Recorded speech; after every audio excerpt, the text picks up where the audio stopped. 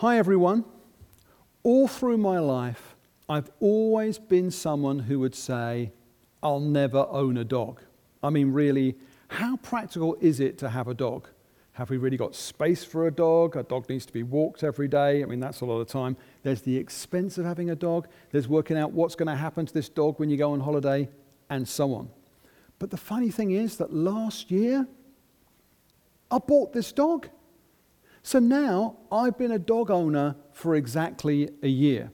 And you might wonder, Adrian, how did that happen? I mean, 49 years of opposition to dog ownership, and now all of a sudden you've got a dog, you're a dog owner? How did that happen? Well, here's what happened. I was the target of a coordinated campaign. My wife and our 4 children conspired together to wear me down, partly through sheer persistence. Daddy, please can we have a dog? And there were petitions, signed petitions, asking for a dog. There were emails. You get an email from one of your kids, and the subject field says, 6 reasons why God wants us to have a dog. And then they build a case. Some of these reasons, believe it or not, supported by Bible verses. I was sent PowerPoint shows about why we should have a dog. When we went away on holiday in the summer, they all sang worship songs to God, worshiping God as the creator of dogs. They would refer to God simply as the dog maker. And towards the end, they all bombarded my inbox with photos of cute dogs. And gradually, they wore me down. But here's the funny thing. Now, I quite like this dog. Because when you come back into the house, this dog is so excited that you just walked in. I mean, I've been walking in the house for 49 years. There's been no particular excitement. But now, whoa, you're so cool. You walked in the door. Whoa. I get this huge greeting, real, genuine enthusiasm. Even if I've only been out the house for a few minutes. Hey, you walked back in the door. You're so cool. Hey, welcome home. And I go down the park. Maybe there's a stationary dog with its owner. The owner maybe is chatting to another dog walker. Our dog will race up to the stationary dog and zoom past, sort of burning the stationary dog, seeking to arouse the stationary dog into a chase, basically saying, hey, look how exciting your life could be if you chase me. You're leading a dull, boring, doggy life. I'm exciting. Hey, look how fast I can run. And then they'll chase each other round and round in a manic kind of frenetic way all round the park. But one thing I've really been quite impressed by is that on the rare occasions when our dog has been hurt, bitten, confronted, or even attacked by another dog, our dog has just walked away, carried on walking through the park, moved on to the next thing. Whereas in my life, when I have been bitten, confronted, or hurt by other people, I've wanted to get revenge. I don't just move on and not only feel they should get justice, but I feel like I'm the one who should administer the justice. I have a proper think about how unfair it was. I've not been very good at forgiving and moving on and living life to the full. And this week in our series, we're looking at what Jesus said about forgiving the people who have hurt us.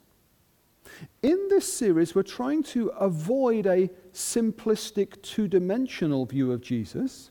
Instead, we want to see the real Jesus as he really is. We want to see Jesus in 3 dimensions, so to speak. And in Luke's gospel, the real Jesus commands me to totally forgive everyone who sins against me. He does so on several occasions. Here is just one. It is the parable of the Good Samaritan. It would have shocked Jesus' hearers, Jesus' Jewish hearers, because from their point of view, there was no such thing as a good Samaritan. Samaritans were enemies. The Samaritans had stolen Jewish land when the Jews had been carted off into exile in Babylon hundreds of years before. Now the Jews were back. They're back from exile. They're back in the land. But the Samaritans were still living in the same place. I mean, try to imagine the worst possible relationship with your next door neighbor. There was this simmering tension and resentment. And in that context, Jesus told his Jewish hearers about a Jewish man who was going down from Jerusalem to Jericho. When? He was attacked by robbers. They stripped him of his clothes. They beat him and went away, leaving him half dead. A priest happened to be going down the same road, and when he saw the man, he passed by on the other side. So to a Levite, when he came to the place and saw him, passed by on the other side. But a Samaritan, as he traveled, came where the man was, and when he saw him, he took pity on him. He went to him and bandaged his wounds, pouring on oil and wine. Then he put the man on his own donkey, brought him to an inn, and took care of him.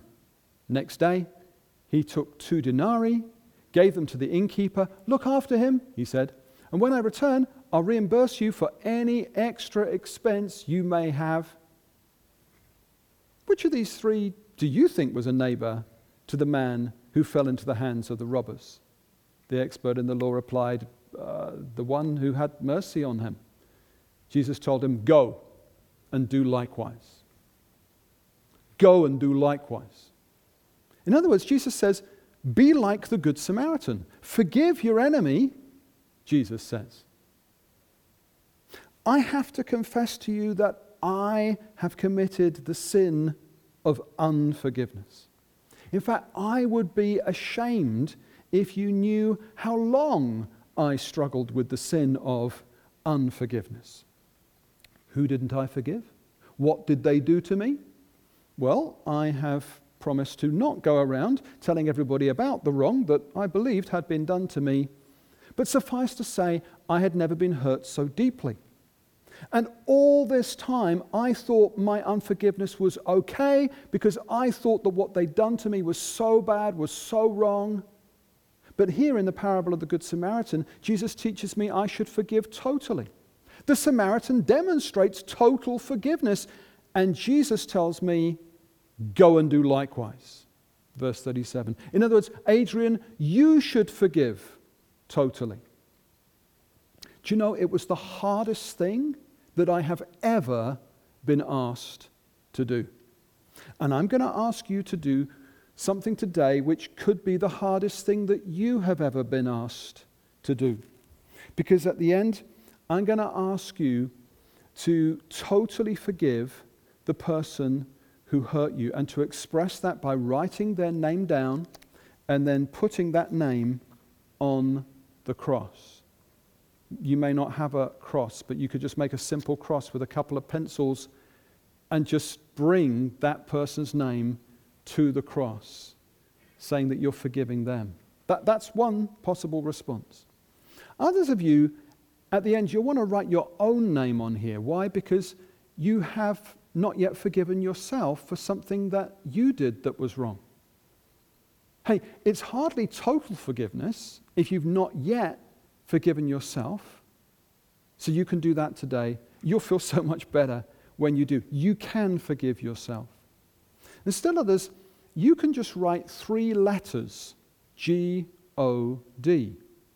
Because you've had a grudge against God, you've resented God for something that He allowed to happen. Okay, all of that at the end. First, though, it is not easy to forgive. But the cross is a visual reminder that it was not easy for God to forgive our sin.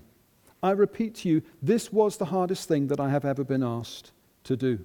But it was also the greatest thing that I've ever been asked to do. And the good news is that as I began to forgive, a new joy came into my heart. I'm talking on this subject today to help anyone who has been hurt by other people, however deeply. Have you been hurt by someone else? Yes? Well, this talk is for you. So we need to come to terms with the fact we have been hurt. We need to come to terms with the reality of what has happened. Jesus told his disciples in Luke 17 verse 1 that offenses will come, that it is inevitable. And some offenses are appalling. But the offenses that I have had to forgive have not been things that need to be reported to the police. Today, I'm talking about all the stuff that isn't that serious, all the stuff that's not that bad. I'm talking about the times when we are hurt and we want to get even. We want revenge. We're hurt, and at the very least, we end up holding a grudge against that person. You may have gone through some disappointments. Things in your life may not have worked out the way that you had hoped. People have treated you wrong. You may have suffered some major setbacks. Perhaps somebody cheated you or lied about you. You may have good reasons for feeling the way that you do. You may have gone through things in life that no one deserves to experience. Maybe you have every reason to be angry and bitter. So we need to come to terms with the fact that we have been hurt. But nobody, not even God, ever promised that this life would be fair. So let's talk about what total forgiveness is not. If someone has hurt you, total forgiveness is not you approving of what they did. No one is asking you to do that. Total forgiveness is not you excusing what they did. No one's asking you to do that. Total forgiveness isn't you pretending that you're okay. Nobody's asking you to do that. Total forgiveness isn't you being reconciled. Hey, the chances are that relationship is never going to be the same again. Besides, it takes two to be reconciled. Total forgiveness isn't you forgetting what they did to you. No one's asking you to literally forget what happened to you. That's completely unrealistic.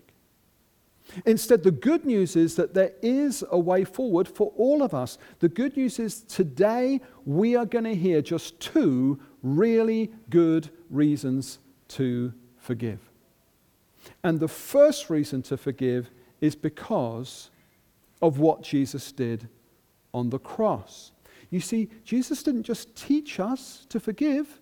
No, Jesus gave us forgiveness.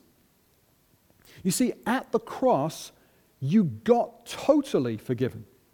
Now, what does it mean to be totally forgiven? It means that you won't be punished for any of your sins. Nobody will ever know about your sins because God won't tell. I mean, this is fantastic. For example, when Peter is launching the Christian church, he's preaching about what Jesus did on the cross. He says about your sins have been wiped out. Acts 3:19. Your sins have gone. What, they just disappeared? No, the Bible says that God the Father has laid on Jesus the sin, the iniquity of us all. And now 1 John 1:7 says that Jesus' blood cleanses us from all sin. You've received total forgiveness. That's why it's so liberating. That's why it's so freeing.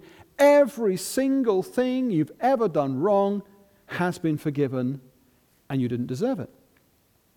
Wait, hang on a minute. That's our whole problem, isn't it? Our whole problem is that we think the person who hurt us doesn't deserve to be forgiven, and for all I know, the person who hurt you doesn't deserve to be forgiven, but neither do I. And yet at the cross, God totally forgave me. A second positive reason to forgive is because you will feel better if you forgive. You see, holding a grudge doesn't make you feel happy. You replaying what they did to you doesn't make you feel better. It makes you feel worse. You're letting the person who hurt you have power over you.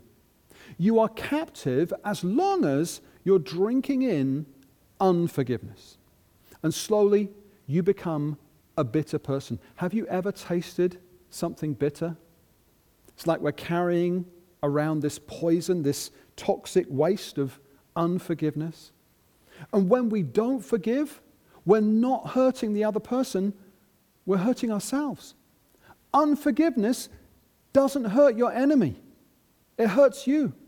Unforgiveness is like you drinking poison, hoping your enemy will die. No. Don't hold on to feelings of bitterness and resentment. Don't let them poison your future. You can forgive the people who did you wrong. You can forgive yourself for any mistakes you may have made. You will never be truly happy as long as you harbor bitterness in your heart. Yeah, but why did it happen to me? Answer, I don't know. But when we're hurt, we have a choice. We can either hold on to the grudge and become bitter, or we can choose to be free. Don't let the bitterness into your system. For your emotional and spiritual health, you cannot afford to keep drinking this poison any longer. You can't do anything about the past, but you can do something about your future.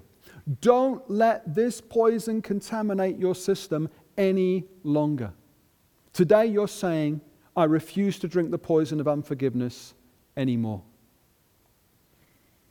Can you imagine yourself drinking from a crystal clear stream?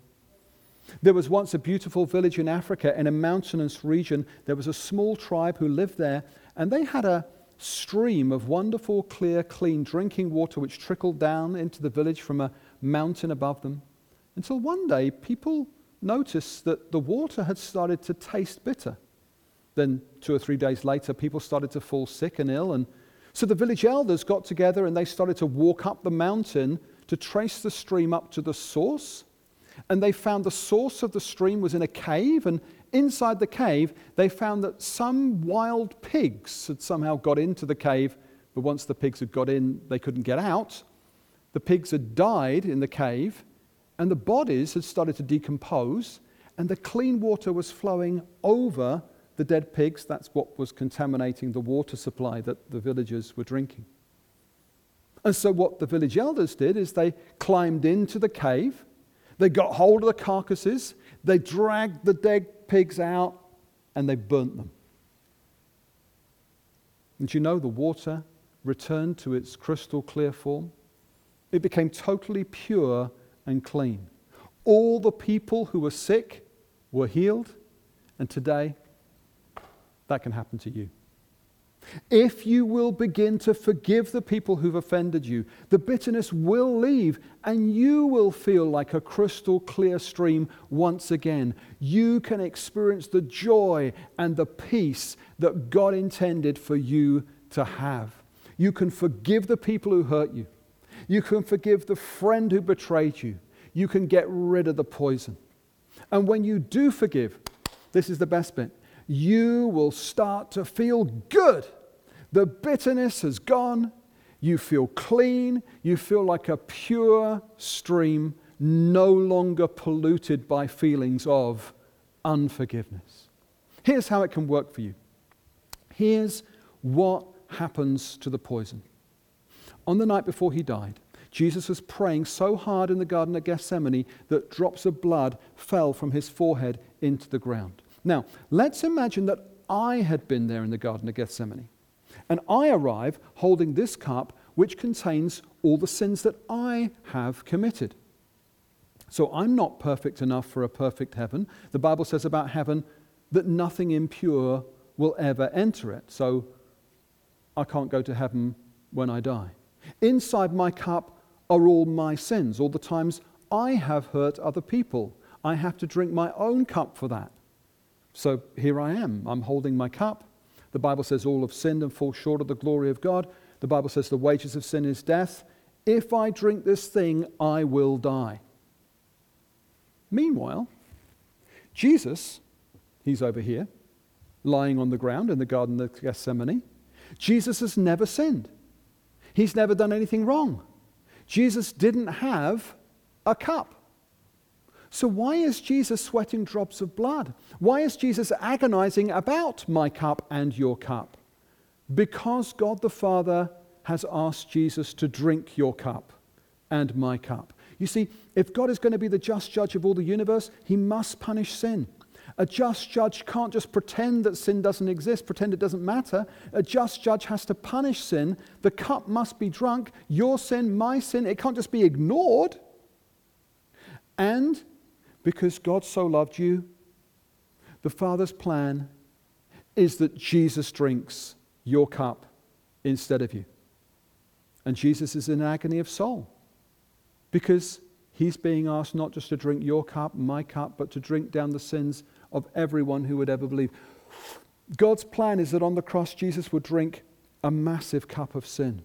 And so Jesus prays, Father, if it's possible, let this cup be taken from me. Father, if there's any other way that John and Emma and Sam and Sally, whatever your names, if they can be saved some other way, if they can have their sins forgiven some other way and go to heaven without me having to go to the cross, please can I avoid the cross? Let me not have to drink the judgment for their sin. Let this cup be taken from me. But when he finished the prayer, the heavens were silent. There was no other way. And so Jesus magnificently says yes to the Father's plan. Jesus says, okay, Father, if there's no other way, I will drink the cup. Not my will, but yours be done, he said. Jesus Christ was and is the only perfect person who's ever lived. The only perfect person who's perfect enough for a perfect heaven. Jesus didn't have his own cup. He didn't have his own sins. That's why it's so amazing that on the cross, Jesus drank your cup. He drank my cup. On the cross, an exchange took place. A swap took place. Christ gives you his righteousness. He gives you his perfection. And in return, he drank the poison. When he finished drinking the poison, taking all the punishment for all of your sins, he said, it is finished. And he gave up his spirit and died. Jesus drank the poison so that you don't have to. So that if you do put your trust in Christ today, Jesus takes your sins and he gives you his righteousness. Wow. And from the cross, Jesus forgave the people who were killing him. He said, Father, forgive them. Now, I don't know where you are at with this forgiving the person who hurt you business. Right now, you may be thinking, I can't do it. I can't forgive. It's too hard. They hurt me too badly. You might be thinking, Adrian, look, you've got no idea what they did to me. And you're right. I have absolutely no idea what they did to me. But here is one thing. Here's one thing that I do know about you. I know that if you feel like you have been left holding this ball and chain of unforgiveness, here is the one thing that I do know about you. I know that sometime in the future, maybe a week from now, maybe a month from now, maybe a year from now, maybe 10 years from now, I know this thing is going to start feeling really heavy. And that is why today Jesus is asking you to let it go. You see, you're not forgiving for their sake, you're forgiving for your sake. You are forgiving so that you won't have to carry this thing all through the rest of your life. You're deciding, I'm not going to allow this person to hurt me any longer. Because the truth is, you're not hurting them at all by holding on to this thing. Forgive so that you can be free. How can you enjoy the Christian life if you are carrying this unforgiveness around? Today, Jesus is asking you to let it go. Let it go. Let it go. And here's the thing about this. You can live a life of forgiveness. You don't have to go around trying to pay people back, trying to get revenge, because God sees every wrong that has ever been done to you. God sees every person who has ever hurt you, and he is keeping the record. God says, vengeance is mine, I will repay. So don't elbow in on God's territory. Hey, if the person who hurt you should be punished in this life, God will do it. God will take care of what needs to be taken care of if you don't step in and try and do it for him. Maybe you've suffered a setback. Maybe things didn't work out the way that you hoped they would, but now that's in the past. It's something you can't change. You can't unscramble eggs. Somebody may have rejected you, but you can hold your head up high knowing God accepts you. Ultimately, I had to make an important decision. Which do I prefer? The bitterness or the peace? And having been on both sides, I can tell you the bitterness just isn't worth it. The peace is better. Hey, I can remember the day. I can take you to the exact place. I can take you to the exact street where it happened. I was walking along the pavement. I was doing the last little bit of forgiveness that I needed to do. And when I had finished, God spoke to me. Not audibly, but it was as real and as loud as if God had spoken audibly. God said, it's done. It's over. Boom. A supernatural peace flooded my heart and my mind. Finally, I was free from unforgiveness and bitterness. Finally, I could enjoy the rest of my life. What a great day that was. You can experience that same feeling. I want that for you. Forgiveness doesn't mean you agree with them. Forgiveness doesn't mean now you think that they were right. Forgiveness means freedom for you. Today, Jesus is asking you to let it go. Today, you're deciding, I refuse to keep my life on hold, waiting for them to say sorry. I refuse to waste any more time waiting for an apology that may never come. Today, I'm deciding to do myself a favor and let it go. Because the alternative to this is you holding on to this thing. The alternative is you holding on to this ball and chain, saying, do you know, I'm so angry about what you did. What you did was so unfair. Do you know what I'm going to do to get back at you? I'm going to keep holding on to this thing, this offense, for the next 10 years. Ha! See how you like that? And meanwhile, the person who hurt you, either they don't know that you're still offended, or if they do know that you're still offended, they still don't think that they did anything wrong. So here is something really positive that you can bring out of what is a negative situation. You can decide to forgive first without you ever getting an apology. You decide today to let it go. Remember, you are not doing this for them. This is something you do for you. Today, Jesus is asking you to do yourself a favor. The score's not even, but let it go. You didn't get the last word, but let it go. They never paid you back the money, but let it go. You decide today to let it go. This is something you do for you. It's not about them. Let it go, you say.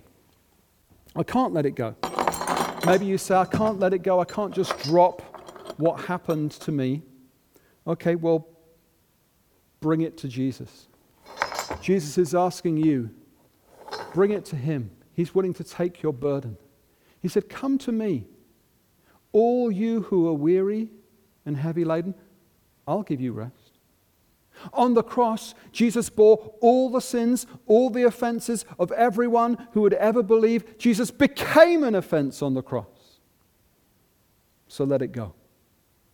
Leave your load. Leave your burden at the cross so that you can be free. Don't you want that? You want to be free, don't you? And you can be free today. So let the past be past at last. Now, if you're not sure that you are a Christian, you can have this new start in life with Jesus Christ right now. The Bible says he'll never leave you, he'll never forsake you, he'll be with you always. This is a God who loves you so much. And you can know the love of God right now. If you're not sure that you really are a Christian, but you want Jesus in your life, then click on the pop-up icon. Click on the raised hand icon. We can help you with the next steps. Because the fact is that one day all of us will face a judgment day. We will have to drink our own cup, unless, of course, while we were alive, we said yes to Jesus. If you and I turn to Jesus, Jesus drinks our cup so that we'll never have to. So maybe for you it's a decision that you need to make. Do you really want to drink your own cup? If not, let Jesus drink your cup for you. You can be free. Just click on that raised hand icon. But maybe you're already following Jesus. Maybe you need to forgive a particular person.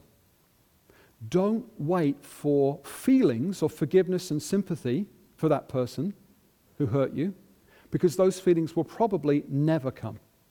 This is not about feelings. This is a decision. We have been given forgiveness. Now it's our chance to forgive others, just as we were forgiven. We get a chance to do that right now. So do yourself a favor, forgive. Write that person's name down and let it go. Let it go to the cross. Next, some of you, maybe you need to write your own name on this post-it note. Why? Because you need to forgive yourself for something that you've done wrong. Remember, it's hardly total forgiveness if you've not yet forgiven yourself. Finally, maybe you need to write the letters G-O-D on this piece of paper. Why? Because you have been holding a grudge against God for something that God let happen. Hey, I've no idea why God let it happen. You've got no idea why God let it happen. The reason we don't know is because we're not God. God is God. Maybe one day in heaven, things that don't make sense at the moment will make sense in a way that at the moment we can't even imagine. But look, in your heart of hearts, you know that you holding a grudge against God isn't going to help. You want to live a happy, emotionally fulfilled life. Folks, the good news is that our sins are washed away. Jesus has drunk the cup. Jesus has carried our load. You are free right now in Jesus' name.